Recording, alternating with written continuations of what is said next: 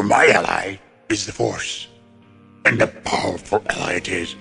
Life creates it, makes it grow. Its energy surrounds us and binds us. Luminous beings so we, not this crude matter. You must feel the Force around you. Here, between you, me, the tree, the rock, everywhere.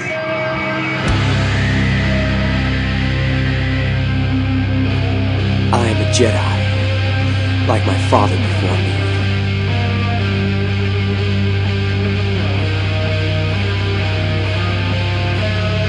You don't know the power of the dark side.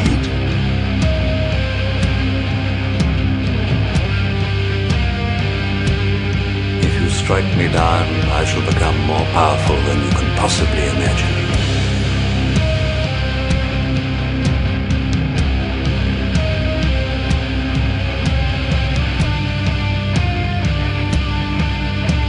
I got a bad feeling about this.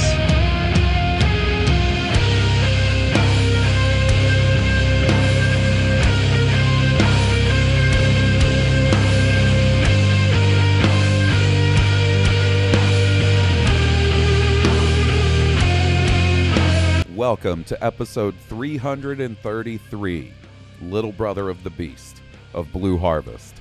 I'm your host, Halls Burkhart. I'm your host, Will Wynn. And this week, we're back again to talk about the Book of Boba Fett. Continuing the train of special guests, this week we've got just one of the best guys. Come on. I mean, what can you say? Costumer, not cosplayer, costumer extraordinaire, family man, host of the Rogue Rebels podcast. So some call him Sal, I call him Kanan or Voss. You do whatever you want. It's our buddy Sal Perales. What's up? How's it going, buddy? Thanks so much for coming on. Dude, it's always a pleasure to hang with you guys. I'm super excited to have you here. Like, I've been trying to get on your show, and I can't quite line up my wife's schedule, but I apologize for that. I want to be on your show so bad. when you got an opening, man, we gonna make it happen. That's absolutely right. I'm gonna squeeze it in there. I mean, it might have to be a Sunday because my schedule's been weird lately, but hey, we're gonna make it happen. There you go. So yeah, we're going to be talking about Chapter 4 of the Book of Boba Fett, The Gathering Storm. But before we do that, the first thing I like to do on these is when we have one of our guests is do a little bit of a catch-up. What have you thought about the Book of Boba Fett so far, Sal? Like, you know, the first 3 episodes. So I guess, like, I mean, I've loved the show right out of the gate, but my main things like going into the show and then even as the show is going is trying to figure out like what's the impetus behind, like, what's Boba Fett's motivation? Like, I'm like, this dude came out 5 years later to be like, now I want my armor, now I want my ship, now I'm gonna start a crime syndicate. So those were all my big questions, and I feel like this is the episode that started to answer them. Yeah, I think we made a big headway in finding that out this week. But I've really enjoyed like the ride. Mm-hmm. And then also like kind of this is almost the same thing I thought of Han Solo, although I guess to a lesser extent, because I've always been a Boba Fett fan. I've always liked Mandalorians and stuff.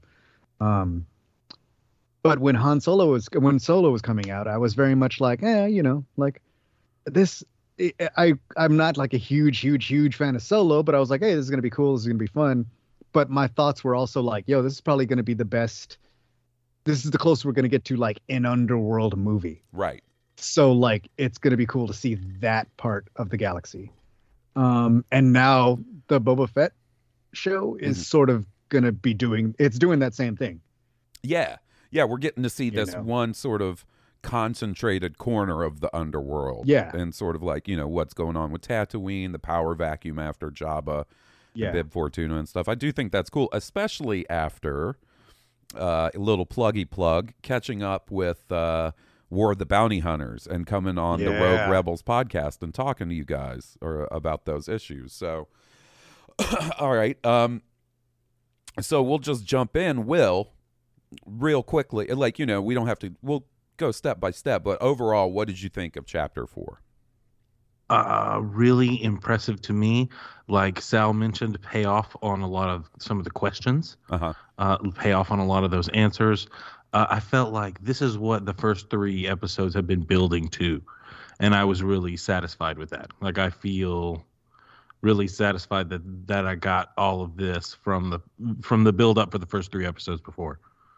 Yeah, it kind of feels like, I mean, and this might be an obvious statement, but like almost the exact middle point of the story. I know there's only 3 episodes left, but like it feels like the first half of the season was building to this point where we get the flashback of him explaining, you know, why he wants to start a crime family, why he, you know, all of this stuff, and his partnership with Finnick and their relationship and all that, and is really setting the stage for the back 3, which is obviously going to be this big underworld war that's coming, right?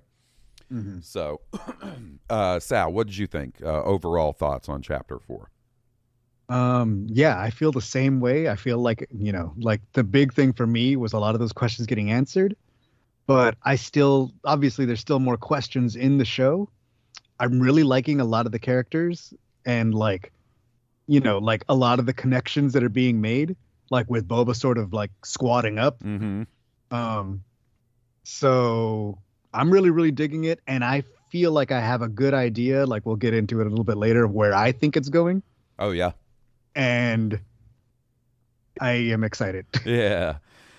So everything sort of kicks off immediately into flashback mode. One of the things I thought was sort of interesting about this one in particular is, you know, the previous episodes have sort of been a mixed match where like present day, then flashback, back to present day, and so on and so forth. But this one seemed sort of split exactly down the middle.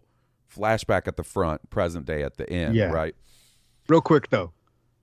His room is nice. But who knew? Because all we've ever seen, you know, in the movies and stuff is like the grimy, like, entertainment era, the living room of Jabba's palace. But everybody just fall asleep on the floor. Yeah, but who knew? I mean, I guess they just couldn't get Jabba up those stairs, but there's some nice shit going on in those upper floors. He's got a balcony. Like flowing, airy drapes. That's what I was going to say. Those drapes really make it. Yeah. Once you clean the slug slime off everything, it's pretty nice in there. Yeah, I bet you he's got a rug that really ties the room together. You know what I mean? Absolutely. They got that desert sunset view. Now, I'm sorry, sunset. Suns. I did want to ask you, I figure since we have such a wonderful costumer on the podcast, I got to ask you about a detail that I've noticed. Why does Boba's underpants have a belt? Like, has anybody else noticed that he's wearing basically boxer briefs with a belt? I just thought it was the waistband. I guess I wasn't paying attention. Is it a belt? It kind of looks like a belt to me. Right. It's a real chunky, cartridgey, like Batman style belt. I think it's just going to make it futuristic. It may be part of the healing getup. You know, maybe it's there you go. It's pressure fit. Yeah, I was just wondering, it kind of looks like his belt of pouches that he's got on his, like, you know, his old school costume. Sometimes when you're in your chonies, you still want to have a pocket for your cell phone. Oh yeah, okay, yeah, sure. He could take his fucking cell phone into the flashback juice. Are you saying you would prefer to see his dongle? Are you wondering why he has underpants? No. I was wondering why the underpants had a belt. Oh, okay. Would I prefer? Of course. Who wouldn't? I mean, get the fuck out of here. Let's not pretend. But no, I'm saying, like, it's an odd choice. Like, you know, sometime I kick it in my boxer briefs around the house, but I don't do it with a belt. Maybe I'll start. Maybe it'll be boxer briefs and a fanny pack for my phone. See, now I got to pay attention. Now I got to go in there and be like, hey, I'm going to get approved in the Mandalorian merch. It's chonies with a belt. Y'all, there you go. Here's the front. Here's the back. Here's the sides. Sew a fanny pack to your boxers, Hawes. Just wear them around for a day and see how that feels. Yeah. See what you can do with that. And then get in the bathtub and like fully submerge myself in that get up. Just live the dream, man. Make sure you put your phone in a Ziploc bag. Yeah. Well, I'll have to, or get like one of those OtterBox waterproof cases or something. We'll have to figure out the logistics. But I like your idea, Will. Yeah, going good places. So we kick into the flashback. Boba's riding around on his bantha. Can I just say, I was not expecting them to make Boba an animal dude. And I don't know that I could, like, the next episode could be Book of Boba Fett chapter 5, Hall Sucks. That's the name of the episode. And it still would not deter me from how fucking delighted I am that Boba loves animals, that a new character detail that they've added to the character of Boba Fett. My favorite Star Wars character is that, like, he just likes, he pets the fuck out of some of these Star Wars animals, man. Like, I want to ride this one. One of the character traits from, outer lore that has made it into canon is his, animal husbandry, his beastmasterness. And he was kind of an asshole beastmaster in the holiday special. Yeah, he smacks that poor dinosaur around. Like, that's not the Boba I love. The Boba I love is like petting his bantha, feeding him a little rotisserie chicken. Changed.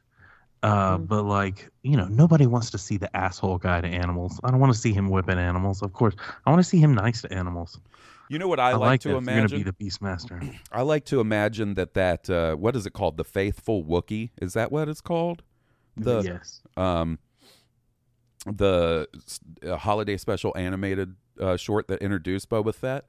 I like to imagine that in universe, meaning they went and had this adventure, and then when they got done, Han Solo went to see like an amateur animator that worked for the Rebel Alliance and was like, "Hey, I want to tell you about this adventure we just went on." And he totally threw Boba under the bus. And he was like, and then he smacked the dinosaur. And the guy's like, all right, smack the dinosaur. He's such a jerk. And that aired on Life Day in the Star Wars universe. And Boba was like, I would never smack that dinosaur. I'm going to freeze that motherfucker in carbonite. I didn't hit that, I know. That's like the impetus behind this alleged rivalry. Yeah, that's like, why Boba doesn't made a cartoon that was offensive to my bestial nature, and you made it seem that I wasn't nice to my creatures. The beast I rode that was 100 times this size was my best friend. So you didn't see what he did to me, man. So Boba riding around on his bantha, he's scoping out Jabba's palace because he wants to get his ship back. And he's like, oh, there's a bunch of dudes there. I don't know about that. I love that look at sort of the underground docking bay or whatever that's under Jabba's palace. Mm-hmm. I thought that was really cool. Sal, what'd you think about sort of those opening moments and stuff? Yeah, I totally liked it. And honestly, it reminded me a little bit of Battlefront 1. Uh-huh.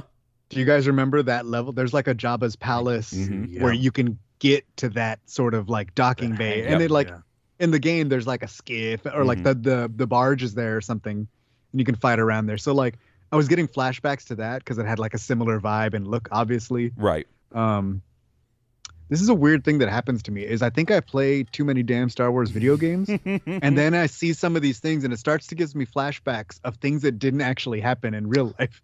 The same thing happened because I was playing Sims, the Batuu expansion. Right. Then I went to Batuu and I was like, oh, that's right. I got beat up by a stormtrooper. And then I was like, wait a minute, that didn't happen.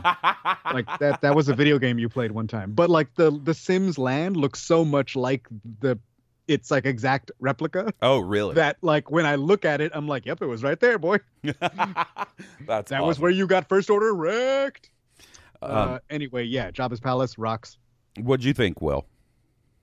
Yeah, I love Jabba's palace, and the fact that you get so much detail about it in this episode, like you guys were talking about, the hangar and, all of that. The galley, is that what you would call that area? It's the kitchen, but is that the galley? We'll get to that in a second. And so, Boba goes. He has a nice rotisserie chicken by the campfire. He feeds a little to his bantha buddy. That bantha, what was it in The Mandalorian where we saw the Tuskens like cleaning the bantha's teeth with their gaffing sticks? Yeah. Boba needs to do that to his bantha. His bantha needs some attention. Well, he got set off into the wild to fend for himself. He's gonna go dig up melons and look for mama man. Make baby banthas. Yeah, make baby banthas. Look for mama banthas. So he sees the flares going off from season 1 of The Mandalorian, and goes and he finds Fennec. So basically the other point of view of that little teaser that drove me insane a couple and you got years the feedy shot. Yeah, yep. And he picks up Fennec and takes her to what does he call it? A mod parlor. A mod parlor. Very cyberpunky, by the way. Very cyberpunky. And then there's this like wild ass montage of Star Wars surgery where the doctor's changing his hand out for different instruments and stuff. Just bananas all over the place. Will, what did you think about sort of that section of the episode? It was interesting to see. But what was more interesting was Boba's explanation unto her afterward when he was like, it was the best I could do in the situation. I think he says you were gut shot, which is clearly an indication that that's a bad thing. And, Yeah. And, the fact that, and what's interesting was that the mod guy wasn't going to cover it up. He's like, aren't you going to cover her up? And he's like, what? Hide all that beautiful machinery? I mean, again, another great answer to a question that we've had since The Mandalorian, Like the robo-tummy, yeah. Yeah.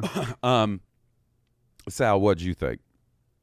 I liked it. I liked the like funny techno like montage, and he's putting all these hydraulics and all this stuff. Like, although in the back of my mind, I was hearing that like the guy from Grandma's Boy. It's like, do you guys like techno? I just don't really like that much. You would if you had robot ears. Oh yeah, yeah.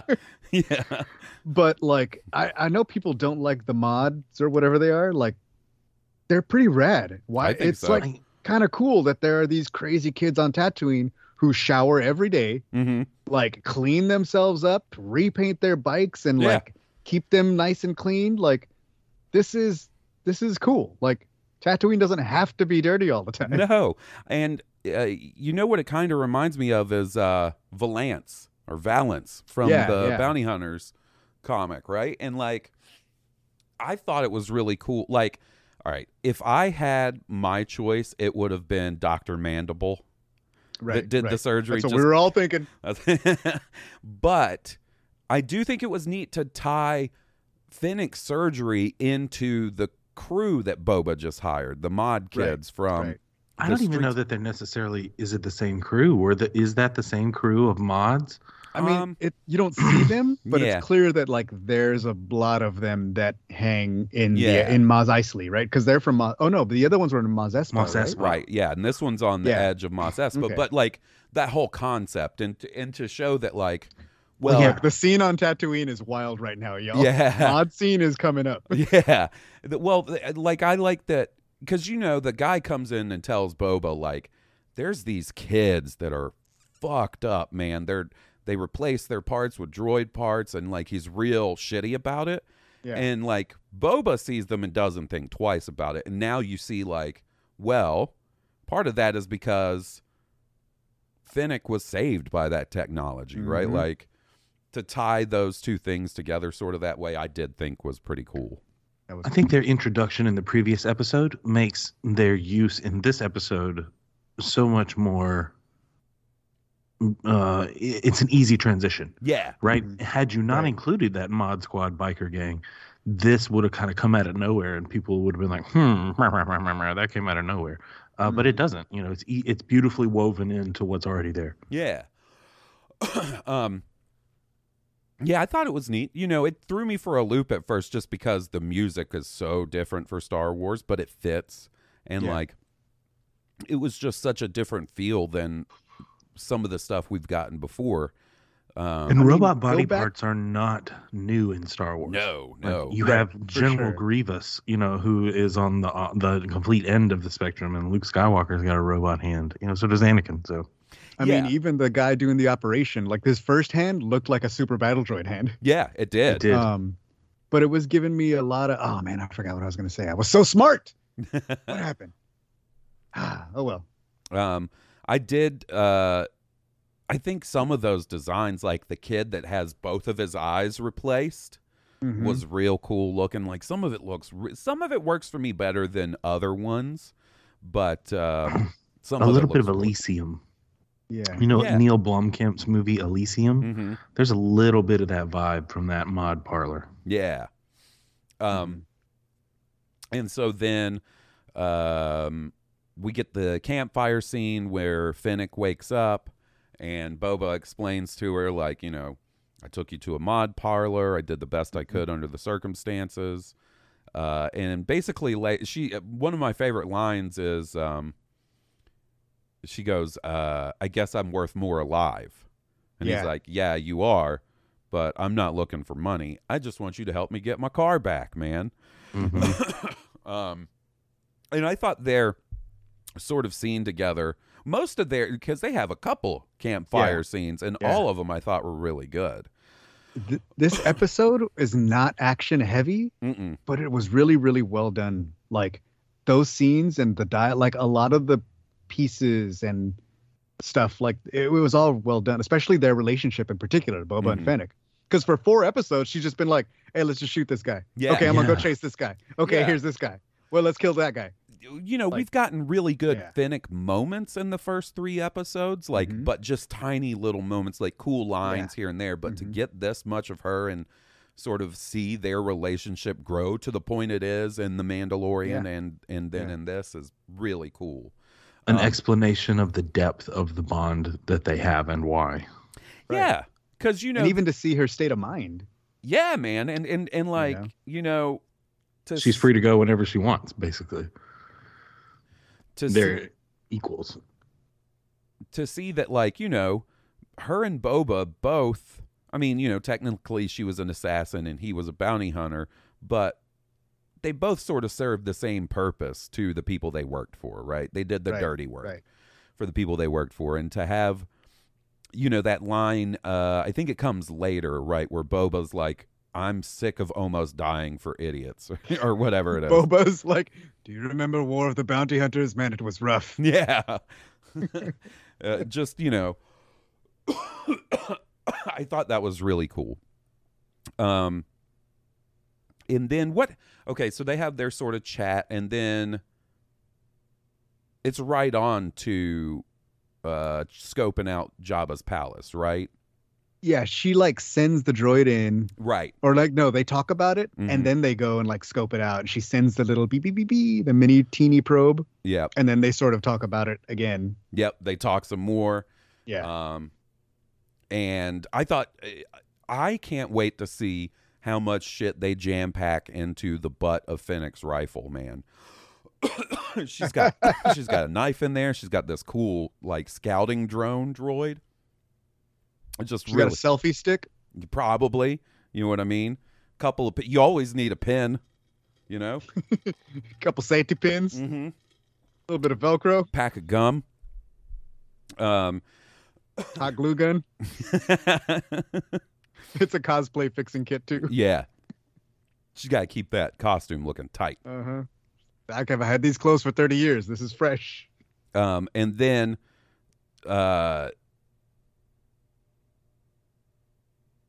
Boba lets his bantha go, and he's like, go on, go find other banthas, make baby banthas. And the bantha licks him, like it licks the whole side of his face because it's got this giant ass tongue, like the size of Boba. Yeah. I loved it. I can't say enough about it. And then another one of my favorite lines is Fennec is like, shouldn't you wait to see if we get your ship back before you let your bantha go? And he's like, either we get it back or I'm going to be dead. And then you're going to be free. So I love that part. I love He's that. This very- is what we're doing. Yep. It reminded me of that whole Tarkin outlook, like death or renown, gentlemen. Yep. Death or renown. And then a part I'm really interested to talk about, Will, is they sneak into the palace and right into the kitchen where EV-99 has gotten a demotion from being a dickhead to other droids to being like a, almost like a butler droid. Or Cook. something. Yeah.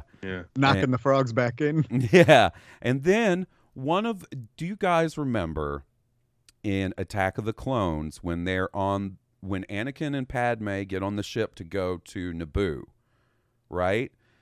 There's like that buffet. Yeah. And there's a droid. Hey, no droids. Yeah, that refuses to serve R2-D2. That's that same type of droid that's chopping up all the vegetables. I didn't notice it was the same one. I do remember it having hands because it was like flipping pancakes over here. Yeah, it's that same type of droid, and he's like chopping up vegetables and stuff. Everything. Well, we don't get many looks into a Star Wars kitchen. And as a Michelin-starred chef, William Witten, what did you think of Jabba's kitchen? Well, I guess it's Bib's kitchen, Bib Fortuna's kitchen. It was gross. It was gross. F does not pass. Nah. Like, Trying to inspection. cook in an area with a dirt floor is just not Not the move. good. I mean, you can do it if you have to. I got a text from Lizzie that was like, "Did you watch this episode? Yes, yes, yes." Chef droids. I have to admit, the range in the middle with the fire coming out of the floor, that's pretty neat. Is that something like if you would that be something you put in your restaurant or your home? Maybe not your home kitchen. That I don't know. That's basically like a barbecue pit or Yeah. like a wok thing. You either put wok, so hot pans over that or something. I loved that they brought EV-99 back, and whoever they got to do the voice is so spot on. Because if I'm not mistaken, Richard Marquand, the director of Return of the Jedi, does that droid's voice in Return of the Jedi, and he's no longer around. So whoever they got nailed it. I couldn't believe it. Yeah, it was good. Now It was cool to see the scraps of that sail barge out by the Sarlacc. Yeah. So Sal, that little rat catcher droid that comes in, right? Where's that? Have we seen those before? We've seen it in Clone Wars. Okay.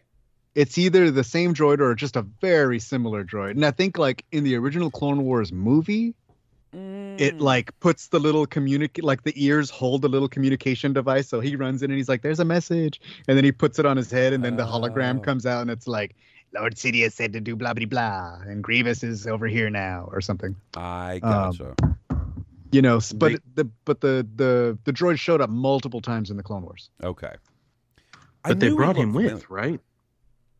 Hmm? Like, Yeah, wasn't he with them on the ship? Didn't they bring him with them? That little...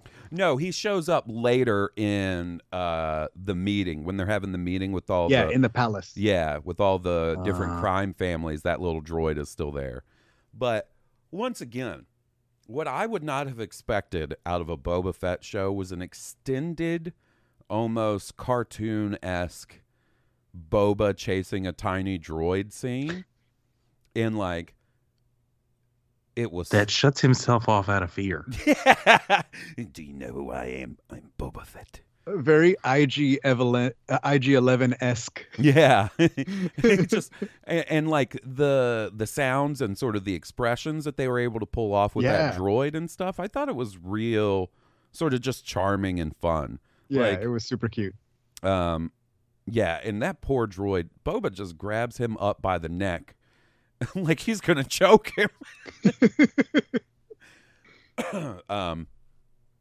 And then we get the big scene where they break Boba's ship out of the hangar. What did you think of that part, Will? That sort of like the whole plan and the escape. I liked that it was not flawlessly easy. I liked that they had some difficulty, couldn't get the guns around, scraping things, knocking half the wall out. Like that's realistically how those things would go. Reminded me of Dungeons and Dragons. You know, when your party wants to go in and do something awesome in the dice, you're like, oh no, you can't get the ship out of there. Or you can't use the guns. Like shit just fucks up. Like, Yeah. That's cool. It's real. Makes it feel real. What did you think, Sal? I dug it, like especially as an action set piece. Like Fennec, it was Fennec doing martial arts, so like I was like, Yeah. hell yes. Mm-hmm. And like she does this one crazy like flip, like On the not ramp? Black Widow Yeah. flip side throw. She does like a flip over the person Yeah. to do a throw off, and I was like, and they shot it from like directly top, like it was shot in such a weird way, where I was like, that was dope. Why have I never seen this? This is rad. It was cool. It's definitely Fennec showing how badass she was the Oh, entire like, time. It was her scene. Like Yeah. he's just in there going like, I can't get the guns around. He's I getting can't the do shit it. I moving. can't Yeah, see he anything. Can't do anything. She's whooping everybody on the ramp, Yeah. and then she gets that shot. She's like, just go. She's like, close the ramp, and she takes the shot, and they hit her with that perfect shot as the ramp Yep. closes. Like she knows she nailed it. It's just like, bam. That was beautiful. The you know what it reminds me of is we've got a hallway in our house that is like I can go down it in my wheelchair, right? But there's no turning around. So like if I go down the hallway and I'm like, oh shit, I forgot something. There's no turning around. I literally have to beep, beep, beep, back that shit up. And a couple of times I've tried to turn around and got stuck sideways, Austin Powers style. And like seeing this scene, I was like, I know what that shit feels like. I know exactly what that feels like. Frustrating Like as I fuck. can't get my guns out. Yeah. Yeah, I thought that was and you talked about that overhead shot of her pulling off that crazy move. There are some crazy shots in general in this episode.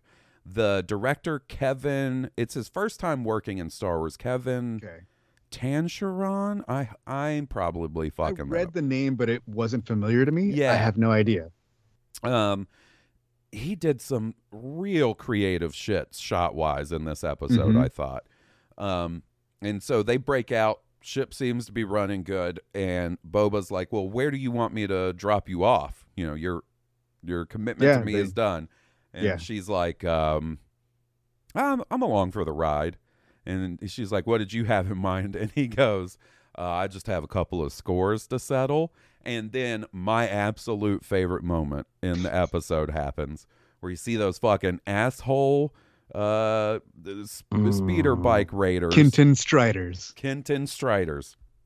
And the way you see them riding, and then just the ship slowly comes into frame, and none of them notice.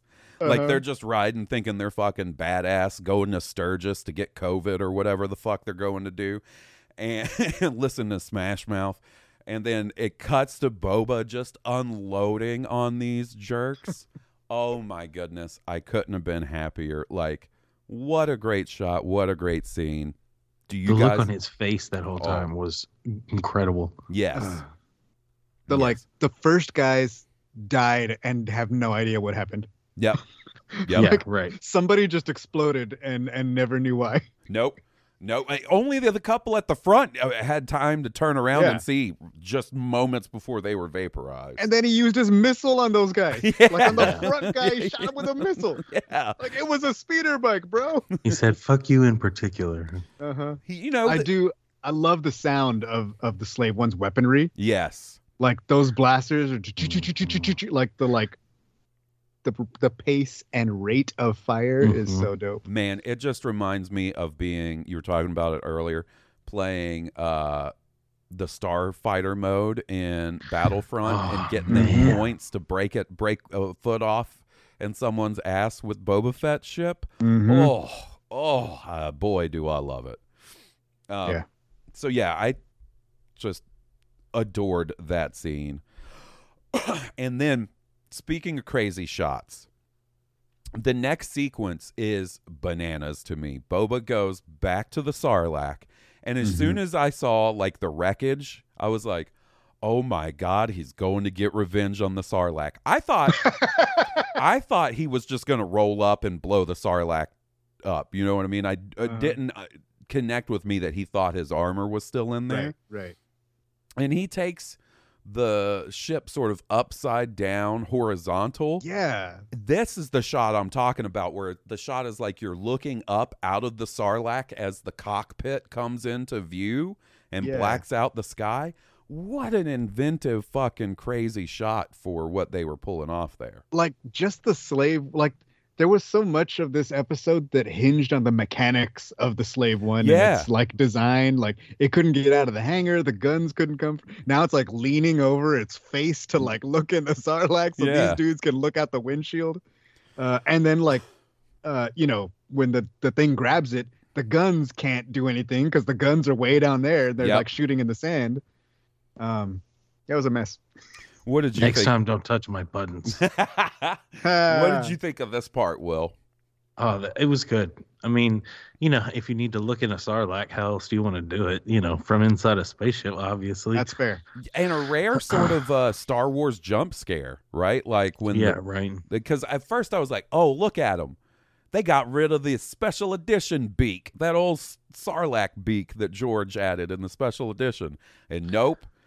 Here it comes, popping out.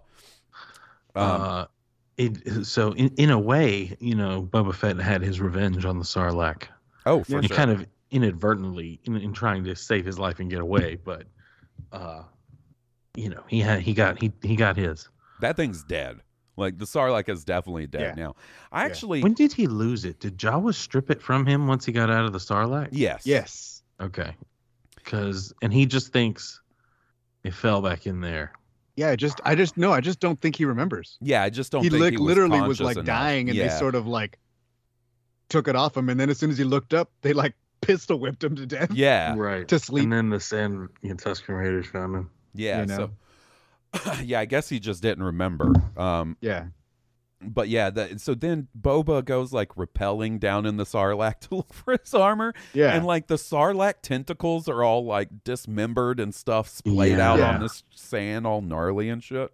Looking like a dead starfish.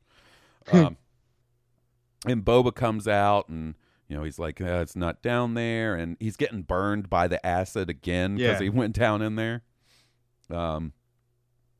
And then we basically, from there, we go to the final sort of campfire scene between the two of them, right? That sort of wraps up the flashback section. Yeah.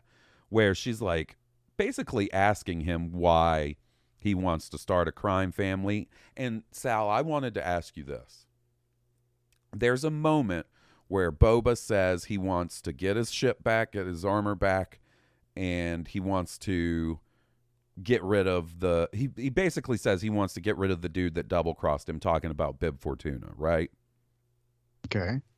Yeah, he's like, I want to take it to, I think he even called that bloated something. I can't remember the exact Yeah, that's line. right. He does say that. Okay. Is that a reference to War of the Bounty Hunters? Our friend Catherine Neen asked me that on Twitter.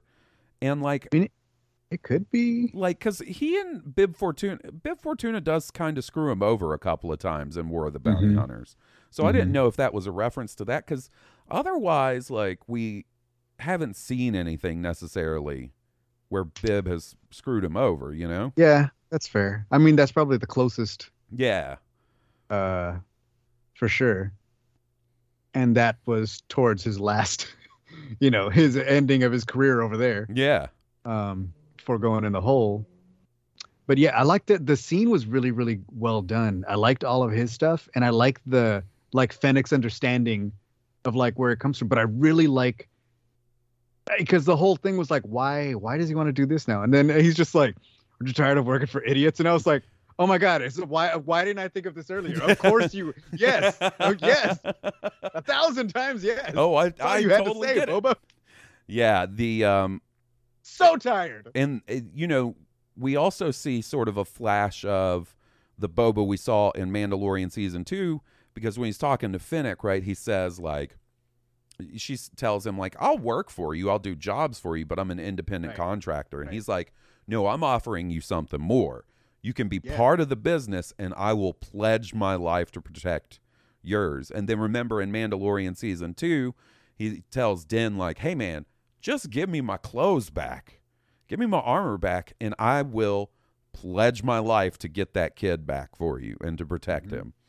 So we're sort of seeing that sort of idea of Boba Fett repeated again. What did you think of this part, Will? I mean, I don't know. I guess it just proves his respect. Mm-hmm. I don't know, his focus on respect. And I'm glad I got that explanation as well. Yeah. Again, another great reveal of information. But I mean, even the like, I don't know whether it's fate steps in to rescue the wretched. Like the fact that, like, when he gives it to her, he's like, "Yo, I need brains and muscle, and you're both." Right. Like, you know what I mean? Like, why he chose her and why he because it's true. Like, he does need good people on his side, and he knows that. Recognition of talents. Yeah, and I think this also kind of, in a weird way, dovetails really, really well with the canon stuff that we've been seeing with Boba. Mm-hmm. Because, if you read a lot of stuff, it's like Boba works alone. And then when he's a kid, he started Crate's Claw, and he was working with people. And it seems that goes up into a point into where he's only focused on his own rep and his own stuff and won't work with people anymore. It seems like the Corellia job is a big part of that, and then this sort of wraps around it after years, a decade of working by himself. He's like, okay, I'm going to do something else now. Like, I need to build a tribe. Like, and then the learning process behind that is learning from the Tuskens. Yeah. Too. Like, I like that. If you think about it, like, sort of the Tuskens in a way are Boba. The first time Boba's had a family since Attack of the Clones. Like, he's worked, in the Clone Wars, you see him working with other bounty hunters, and he thought he had a family, and Aura Singh left him. Yeah. Dude, he went to jail. Yeah. So, like, I think him seeing that, I think his time with the Tuskens, and there's even this part where Fennec tells him, like, your time with the Tuskens has made you soft. And he's like, no, it's made me stronger. And I think that will turn out to be true by the end of this series, for sure. What's interesting, and I know they don't drive that home, and it may not be relevant anymore, but, this idea was introduced to him, whether he knows it or not, through the Han Solo, Luke Skywalker, that family. Look what they were able to accomplish, infiltrating Jabba's palace, getting Han Solo out, Luke Skywalker saving everybody. Look at what that tribe, that family accomplished. Sent his ass into the Sarlacc pit. Yeah. He's like, I only saw the beginning of that fight. Yeah. Oh, man. There's this interview or like this little video with Ming-Na Wen and Temuera Morrison going around today where they're doing like one of those online quizzes to see which Book of Boba Fett character you would be. It's like pick your favorite lightsaber color and stuff. And that question comes up, and it's like, if you were a Jedi, which color lightsaber would you have? And I think the options are blue, green, red, or purple, and orange, I think are the options. And Temuera Morrison, it's real funny. He goes, well, I'm not picking purple. He's like, last time I saw one of those, things didn't go so well. He's like, I didn't get to see the end of the movie. And Ming-Na Wen was like, well, there wasn't anything to watch after that. And he goes, no, because I didn't have a head anymore. I didn't get to see the movie. Good times. And then we go back. So that seems to be like, there's a couple flashes of him killing Bib and taking the throne and stuff. And then we get thrown into present time. His Bacta session is over, and the droid declares, like, that's you've completed your healing sessions or whatever. 100%. So info drop. If unless Boba gets injured and needs to go back in the Bacta tank, I'm wondering. I mean, there could still be flashbacks in further episodes, of course, and they could use some different framing device. But I kind of wonder if that was to say, like, that's it for the flashbacks. Then it almost seems like it. Like the end of the flashbacks sort of brought us into everything we know. Yeah, we are current. It feels final at this point. Yeah. I mean, because the only sort of unresolved issue in that timeline there is him getting his armor back, and we know how that happened, right? Right. So and him getting out of bed and looking at the Slave One taking off that window. Where's that going, man? They showed it to us 3 times. I know, man. I don't know. I think where's Django going and leaving Boba behind? Right. Maybe that was Django leaving to go to Coruscant with That's Zam what I feel Wessel. like. Yeah. You know, Sort of the beginning of the end. the beginning of For the Django. end. Yeah. And so, Boba is talking to Finnick, asking about the mayor's major domo, asking like, oh, has he given us anything? So that for some reason, I assumed the mayor left Tatooine, right? Like I figured he left. Right. Or But either that or he's in hiding somewhere. that's what it seems to, they With the think at pikes. least, is that he's Yeah. hiding somewhere on Tatooine and they're trying to find him. Yeah, they're like the mods are on the street. And then Boba wants to go into town and show his face again, do his rounds, go back to his favorite bar that he never drinks at. He might let him clean his helmet occasionally. And then we get some real badass shit with Chrysanthemum. And it's this extended fucking, what was that movie with Patrick Swayze in the bar? I mean, which one? Well, the one where he's the bartender.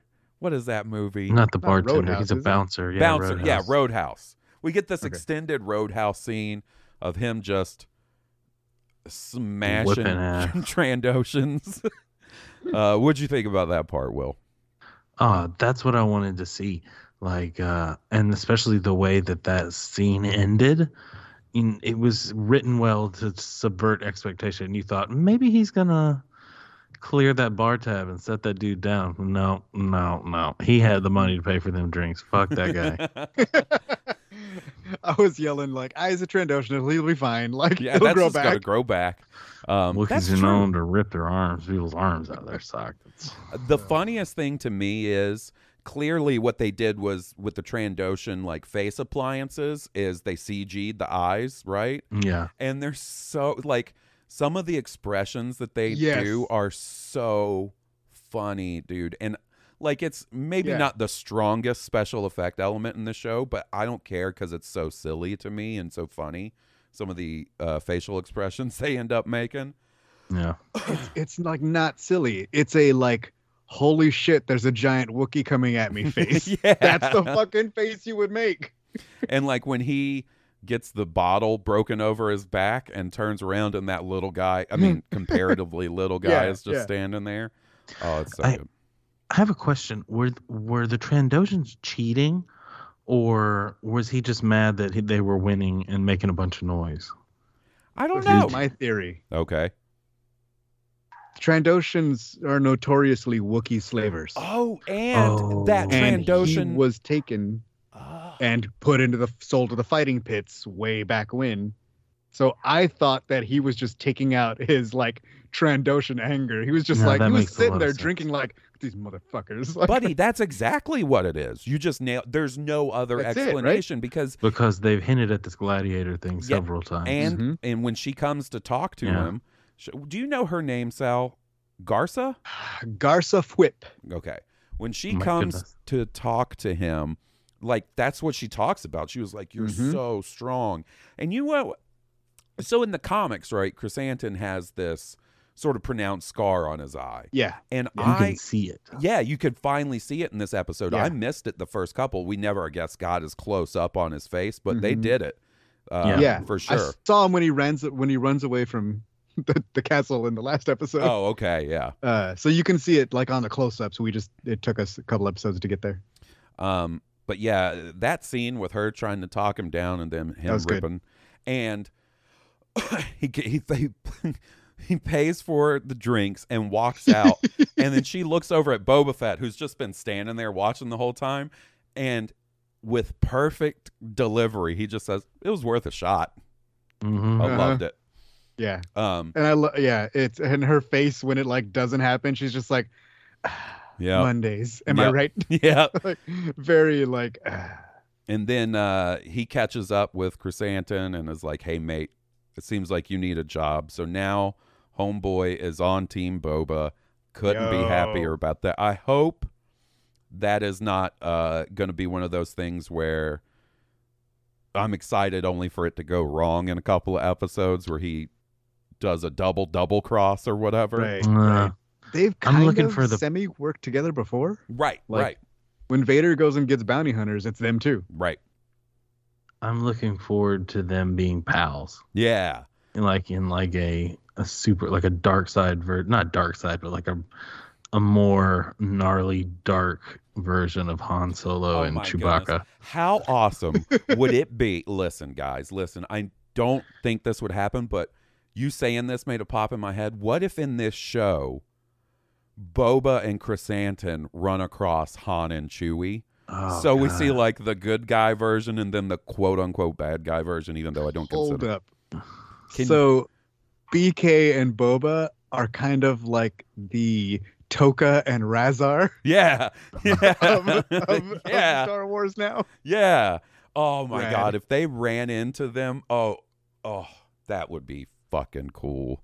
And then we get the dinner scene. Oh, one thing I did want to mention is I think this episode clears the table of all trailer footage, meaning as far as I can remember from all the trailers, I think we've seen everything now. And one of the big things that was featured in those trailers was this dinner scene with Boba calling the families in together to talk. Right. Which I thought was really cool. I mean, it wasn't super long, but you get the idea that, like, you know, they're maybe not as interested in getting rid of the Pikes because they make a lot of money off of the sale of spice on Tatooine. And we have the Aqualish, the Trandoshans. What's that other species at the end of the table, Sal? Clatoonians Okay. It's Man, you're Barada, good. right? or Clatoonians. I'm not sure. Barada from Return of the Jedi is one of those guys, right? Is Yeah. one of them.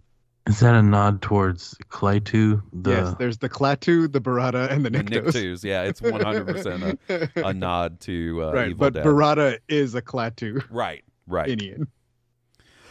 Oh, I thought it was the Day the Earth Stood Still. I thought that was the name of the alien from that old movie. Maybe it is, but it's definitely the cursed words from Evil Dead as well. Evil Dead, I see.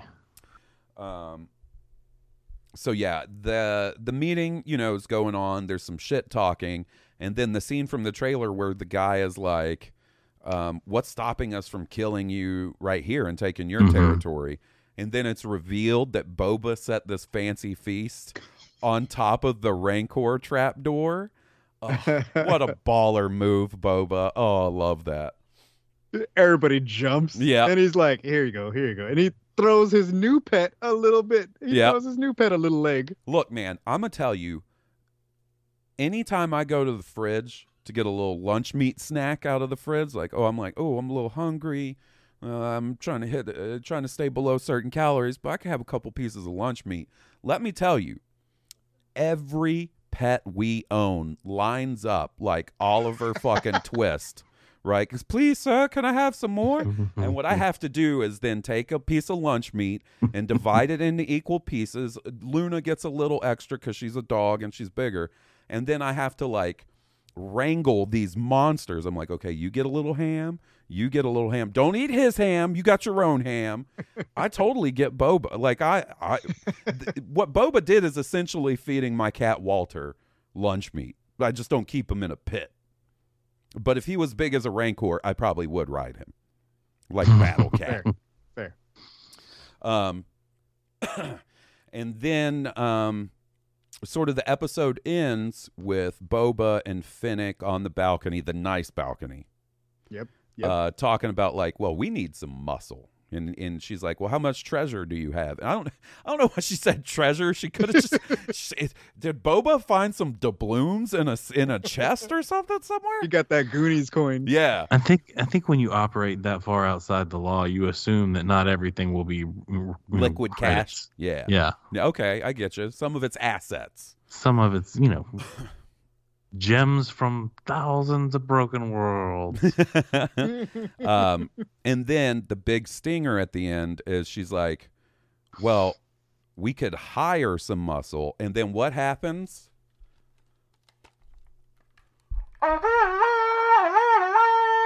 Yeah, right. I was like, oh, that's the Mandalorian's theme. Yep. Yeah. You know what so guys, I think we have to discuss. He's going to call up his buddy Din, right? Is that what? I'm sure. That's got to be what it's hinting at. So Do you What else think could it Din be? will put together a crew?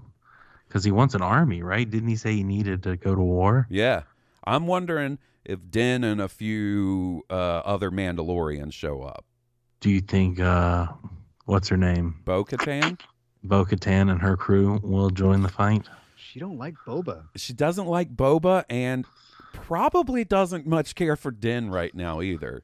So I'm wondering if like it'll be Boba plus some, I don't know, maybe Din will pull some big brain shit and be like, I'll give you the spear.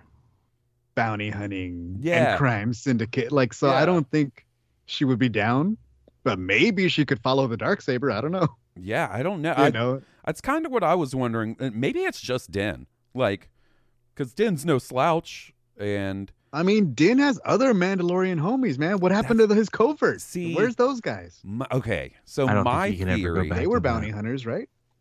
Yeah, my theory is that Din will show up with other Mandalorians, and what we'll find out is, in however much time has passed since the end of Mandalorian season 2. Din has gathered Mandalorians around him, not just because he knew some previously from his old covert, but also because he has the Darksaber. So that's going to draw more Mandalorians to maybe follow him and stuff. Yeah. So I do kind of wonder if he's going to show up with some, like, quote-unquote new characters. They may not be, like, you know, big-time permanent characters. Well, in the words of Ursa Wren, it's easy to get the Darksaber, but it's not easy to keep the Darksaber. Right. Well, I think that is going to be stuff we explore in Mandalorian season 3. That is probably an incorrect quote because I can't remember the exact words. It doesn't sound like how she said it at all, but that's basically what she said. We got the gist of it. We got the good stuff from it, the juice. So yeah, I do wonder if he's going to show up with some Mandalorian buddies. Would be nice. And I do think I think it'll basically serve as like a lead-in a way to Mandalorian season 3. I mean, that only makes sense to me. Weren't there some interviews and stuff that were saying like, oh, this is like Mandalorian season 2.5 or something? Yeah. And so far, I'm not seeing that, but this is where it could take a turn. My question is, how does Din get there? Is he going to show up in Moff Gideon's old ship, whatever that thing was called, whatever kind of little mini Star Destroyer that was? Right. Well, maybe he's going to have to take public transport like the Pikes. Oh, he's just going to take the space liner? I was kind of hoping maybe this will debut Din's new ship. Like he'll show up in a new ship and we'll be like, oh, that's the replacement for the Razor Crest. I hope he gave, because he told Bo-Katan, he's like, you can have the light cruiser. I just want the kid. Like, I hope he gave her the light cruiser and he took the Fang, like the Mandalorian gauntlet that she had. Because I love those gauntlet fighters. Those are rad. One of the coolest fighters in Star Wars. So if he showed up in that, I would be really happy. Like, and I'm talking about the ones where like they drops out the bottom Mandalorians. Yeah. Not the like little one-man fighters that spin. Like the bigger version. The bigger version. Yeah. The one that Bo-Katan had. So yeah, I really enjoyed this episode. I think there's a reason I enjoy this one and the second one the most. I've enjoyed them all, but I think the fourth one and the second one have been my favorites. And it's the fact that they are longer, and it's not just because I want more Boba Fett. It's because I think with the longer episode, you can have some action elements and you can have some cool character elements and funny stuff and, weird stuff all mixed together in this really cool way. So I don't know. Overall thoughts before we wrap up this episode, Will? Oh, man. I just can't wait to see where it goes from here. I can't wait to see how the relationship between Fennec, Shand, and Boba Fett develops, and Chris Anton. I love that. I love the idea of all that. Can't wait to see where it goes. Yeah. Awesome. And Sal? I mean, yeah, same thing. Like some questions were answered, but like we all want to see where this goes.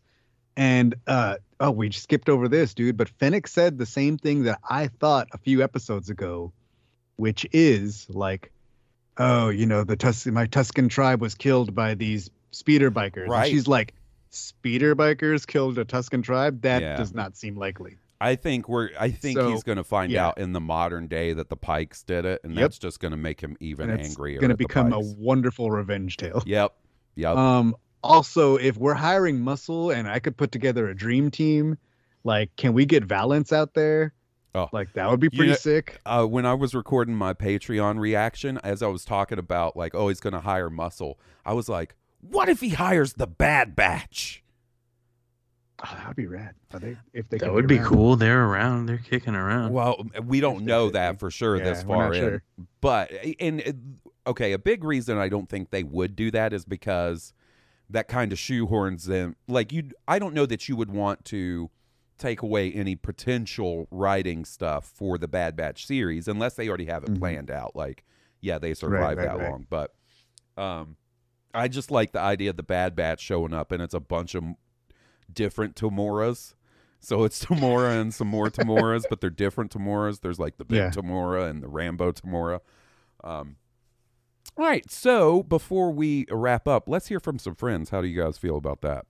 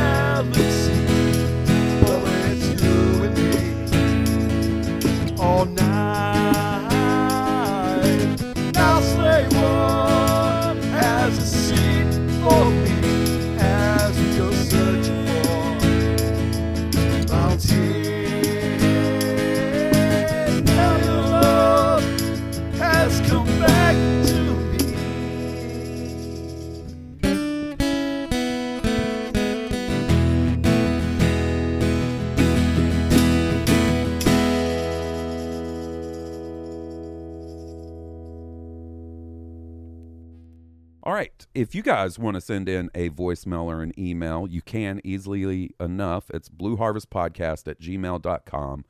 Let's kick it off with our good buddy, the king of all Toms, King Tom Chansky. Hey there, Hawes and Will. Still loving Book of Boba Fett. And you kind of mentioned this, Hawes. I love seeing how Boba is bonding with animals. That's a great little part of his character. That's great to see. I do have some questions, and Hawes, and I forgot who the guest was. You know, yes, I would like your input, but I gotta say, my question this week is specifically for Chef Will. And you guys may have already talked about this, but droid chefs, you know, if there were a droid, I'd be friends with them. I'd have droids, I'd hang out with the droids. But is it wrong of me to say I don't know that I would trust a droid to cook? Because, yeah, they could get, like, the measurements right and exact and perfect. But I also feel like, and I just cook at home. I also feel like there's a part of cooking that relies on feel and taste and smell. And I wonder how a droid would be with that, And again, living organisms are different too. What's palatable and delicious to one type of being, an Aqualish might not like what I have for dinner. Or, what a Bith may make for dinner may taste and feel disgusting to me. So, I don't know. Maybe that's a problem just in general. It's based on the individual. But, I don't know, droid chefs, maybe they're more efficient or something. But also another question for Will. If now, because of this episode, if someone dangerous were to come in your kitchen, would you defend yourself with, like, the General Grievous, grab a knife with every arm you could and whirl it around? Did that inspire anything in you? Anyway, thanks for listening. Thanks for the great podcast, and I'll talk to you later. Oh, Will, what a interesting question. How do you feel like, because I'll tell you this, I've seen Will pull some spur of the moment shit in the kitchen that, a programmed chef droid isn't going to think of. So what do you think of this idea? Like, I personally have no problem with a chef droid because, like you said, they could execute the recipe very exactly and very precisely. So, I mean, if you had a recipe you knew was good and you had a good way to make it, that would make perfect sense to have a droid make it for you. And you could even tell the droid to make certain additions or subtractions next time. Log that, like, this time it was, add more salt next time, increase so-and-so by so-and-so. Treating the droid as like a replicator, like, that's an interesting concept to me. There is a part of cooking by feel, but I can still cook by feel myself. I would have no problem ordering a droid to make a meal that I knew it was going to make it the way I would make it.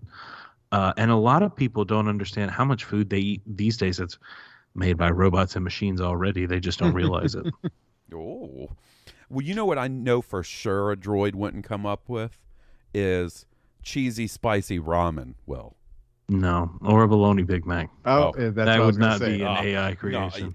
No, you will not hear EV99 being like, "Oh man, you got to get yourself a piece of bread, piece of bologna, another piece of bread, another piece of bologna, some chips, some hot sauce, and another piece of bread." You'll never hear that. Error, hot sauce, error. All right, let's hear from Josh. Hello there, Hawes and Will. This is your internet pal, Josh Wright. I hope you guys are doing well, and I know you're keeping it clean. I keep it clean. I just want to thank you guys for the fun Book of Boba Fett episodes you guys have been doing. I really like the variety of special guests. They've all been fun. Not that I don't love the episodes where it's just you guys together, but it's fun to mix it up, and these have been really great. And speaking of great, we got another great episode of the Book of Boba Fett this week. Lots of really fun moments. One thing I think you mentioned, Hawes, in your reaction, and some other people have mentioned too, is that there are some elements, particularly the kind of human chop shop kind of scene that don't seem typically Star Warsy to you. I got that same feel, but to me it feels more. It doesn't feel movie Star Warsy, but it does feel a little bit more comic book Star Warsy, if that makes any sense. I think the Mando had more of an animated Star Wars kind of feel to it, with some of the animated characters coming in. But to me, the comics have kind of a dystopian feel, and there are lots of people running around the comics with cybernetic enhancements, including Black Chrysanthemum. I hope I pronounced that right. So what do you guys think? Does Book of Boba have more of a comic book Star Wars feel to you? I'd be interested to know your thoughts, even though I know feel is sort of a hard thing to get a handle on sometimes. Anyway, as I said before, hope you guys are doing well. Thanks for the great episodes, and may the Force be with you. I can't get a handle on anything relating to feel when it comes to my feet. So Sal, as a Star Wars comics expert, doesn't miss an issue, gets comics every week, front to back. How do you feel about? I think this is the perfect question for you being on this episode. I mean, like, I sort of like, and I do all the comics, all the book, I do everything. So it's like I really try to I don't separate Star Wars in my head that way, even though it's something different. Obviously, in a comic, it's going to be different than watching it. But when I'm reading a book or a comic, it's all like it's Star Wars, and it's really about the story and the characters, and they sort of coexist on equal footing. And I know that's not a thing that some people, everybody has their favorites. Hey, I like the shows and I only like the movies. Right. A lot of times you'll find people that are like, oh, the movies and nothing else. Right. Although that's getting like less and less these days as more Star Wars is introduced. So like, I understand what he's saying because there's definitely a lot more cyborg characters in comic books. And I totally forgot that Black Chrysanthemum has like cyborg hands under his thing because he has metal hands to punch people with. Oh, okay. I don't know why he was wearing brass knuckles. He's got like metal hands inside. He likes his to brass double knuckles. Like he's double, son. Well, I think the fact that they added such a prominent comic character with Chrysanthemum definitely gives it a comic feel. And, I think a lot of it for me, where like I can see where Josh is coming from, is coming off like how many issues, like 30 plus issue crossover with War of the Bounty Hunters that sort of wrapped up, or at least I wrapped up reading it right before Book of Boba Fett started. So the transition from that sort of underworld story to this story, and obviously Boba's involvement in both, definitely gives me a comic book vibe. And I also think Robert Rodriguez's influence on the series feels a little more like maybe pulpy and comic booky than other stuff. So I can kind of see it. What do you think, Will? I absolutely agree. Like the feel, I can see the feel being comic booky, action-y, but it's, I don't know, it's still very animated. I mean, not animated, but there's a lot of elements that are coming through that I don't even know, people don't usually approach in television. I feel like these Star Wars miniseries are pushing the boundaries of what television is capable of exhibiting. I think so too. Or what they're, what they're striving for. So yeah, that's my thoughts. You know what? Like most of the stories like this, Underworld and following these guys, has been shown in comic books, like War of the Bounty Hunters and Bounty Hunters and Dr. Aphra. So like, it might be because that's the only place we've seen a lot of these characters, stories, and similar themes. Yeah. That way, like seeing it on screen, it sort of reminds us of that. Like, oh, that's like that Bounty Hunters comic. Yeah, I think so. I think so in a big way. Yeah. All right, next up, we've got Colin. Greetings, fellow nerds. It's Colette Colin here. It's been a little while since my last voicemail into Blue Harvest, so I just want to say, Haas, Will, and our illustrious special guest, and all the other listeners, I hope you guys all had a wonderful holiday break and enjoyed spending time with your families and watching Star Wars and all that good stuff. I've also really enjoyed that the other listeners have picked up on the King Gizzard and the Lizard Wizard talk and have christened our Tusken Raider chief as the King Gizzard and our little nose lizard buddy as the Lizard Wizard. That has sincerely warmed my heart and just made me super duper happy. So that brings me to the topic of my email, voicemail, whatever you want to call this.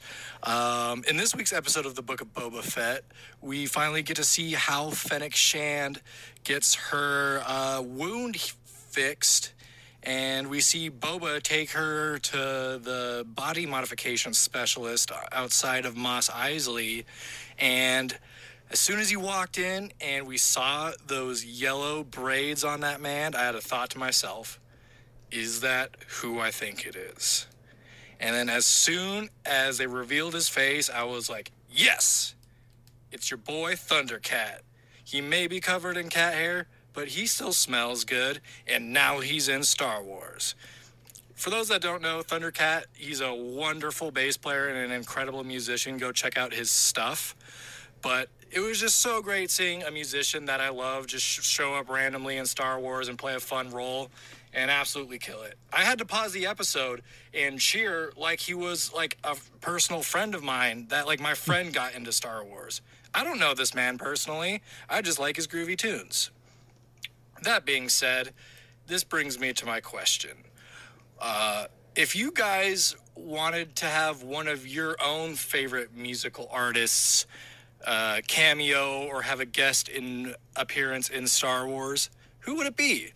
I'm going to kick it off with a couple of choices here. I'm not going to choose King Gizzard and the Lizard Wizard because we already have our official, unofficial representation in the show.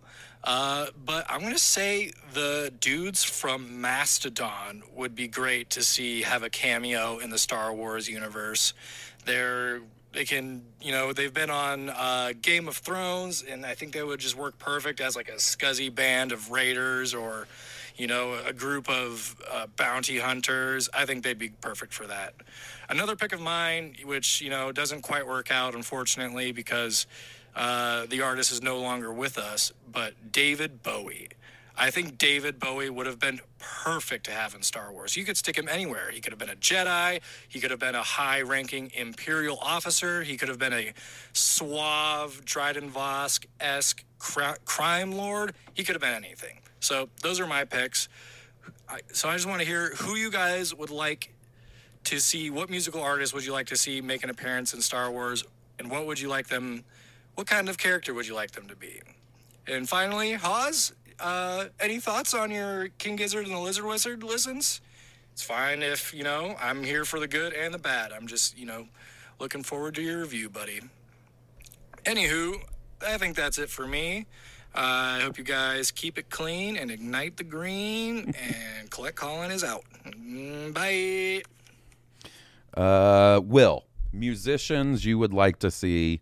By the way, I would like to add that I had no idea about the Thundercat thing until this voicemail. This is all news to me. So actually, no, I'm wrong.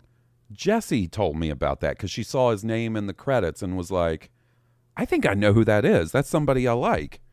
But anyways, Will, who would you like to see?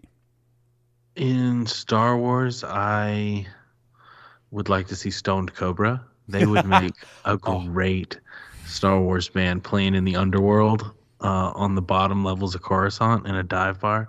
That would be fantastic. Oh, man. Do you know if those dudes in Stoned Cobra got booked in a Star Wars movie and I record a video game podcast with one of those dudes every few weeks and he had to keep it secret, and then I'm just sitting on my couch one day, maybe a little stony baloney about to watch the next episode of The Mandalorian or whatever, and fucking Steve pops up on the screen, buddy, I think I would have like a surprise heart attack. Not like because I'm mad, but just out of surprise. Be like, what, Steve? Weird Al. You could put Weird Al in Star Wars as a musical artist. That would be cool. I'm kind of surprised they haven't put him in some sort of cameo role so far. Sal, what about you, buddy? This is a Robert Rodriguez production, so let's get Tito and Tarantula back in as like the same band like when they were in From Dusk Till Dawn, but like they're in Mos Eisley or Mos Espa, sorry. Right. That'd be kind of cool. Yeah, that'd be rad. And they can be like the same like guys on the side, and then like make it some sort of weird triple crossover where they're like, hey, we need to hire muscle, right? And they bust out their guitar cases full of guns. Yeah, full of blasters. Or no, they just got earth guns for some reason. Yeah, like for no reason. Yeah. I mean, come on. I'm going to say Adam Jones from Tool. Just because the two I want to say are both big Star Wars fans. So to me, it seems like it would make sense. So Adam Jones from Tool, he's a Star Wars fan. He's actually just a giant fucking nerd. He loves comics. He loves wrestling. As far as a role, I don't know. I just put him in something. It doesn't have to be a major role. And then I would say Claudio from Coheed and Cambria, who is also a giant Star Wars fan. And I think the fact that his band is this big sci-fi opera epic concept band, like, sort of reflects that. And, maybe just have him play a cool-looking bounty hunter because he's got that cool hair and shit.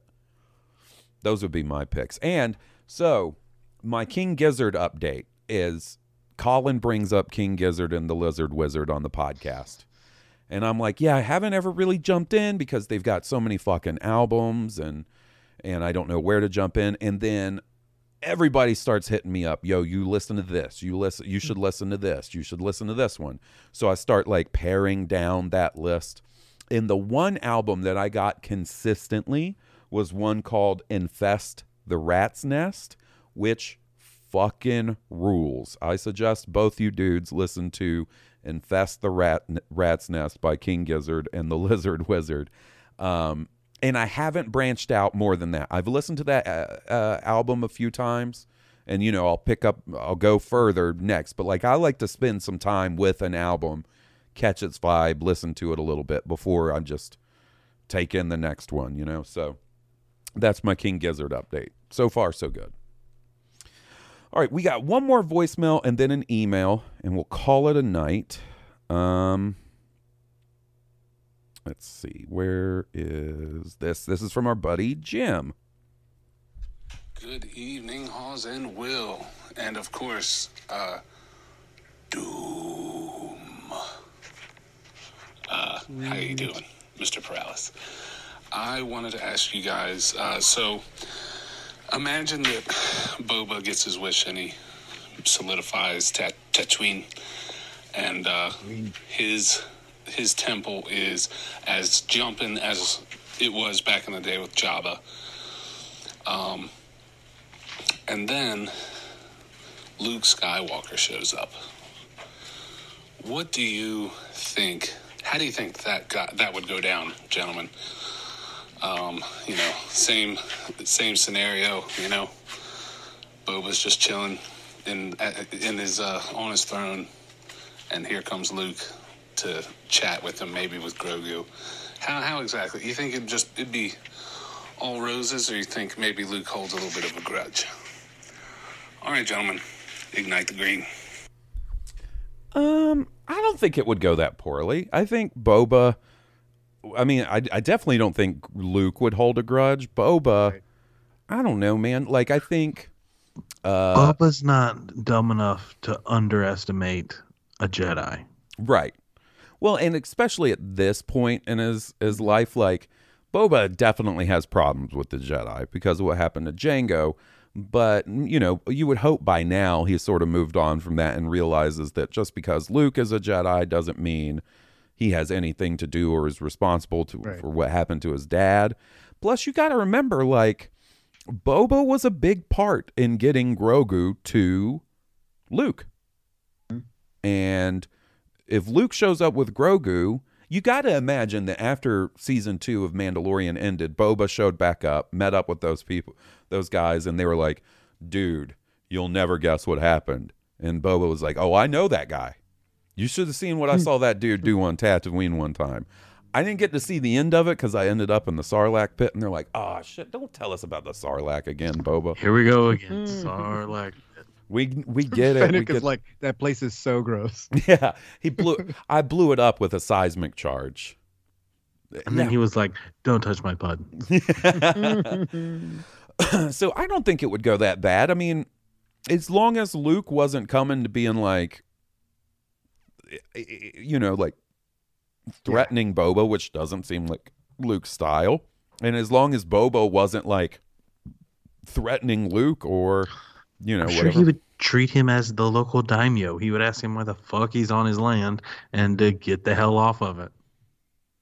Who knows? Once again, with Luke being like, especially if Luke showed up with Grogu, I kind of feel like he would just be like, "Hey, I helped rescue that kid, so that you could have him, Luke. Like, why are you Don't be stepping to me, man. So, like, what do you want? What do you need? Can I not just live here without having to deal with you? I don't think Luke holds grudges, but I also think that it would go however Luke wanted it to go. That's exactly what would happen, right? Which is like, like I think he would be reasonable. Yeah. And I think Boba at this point is being reasonable.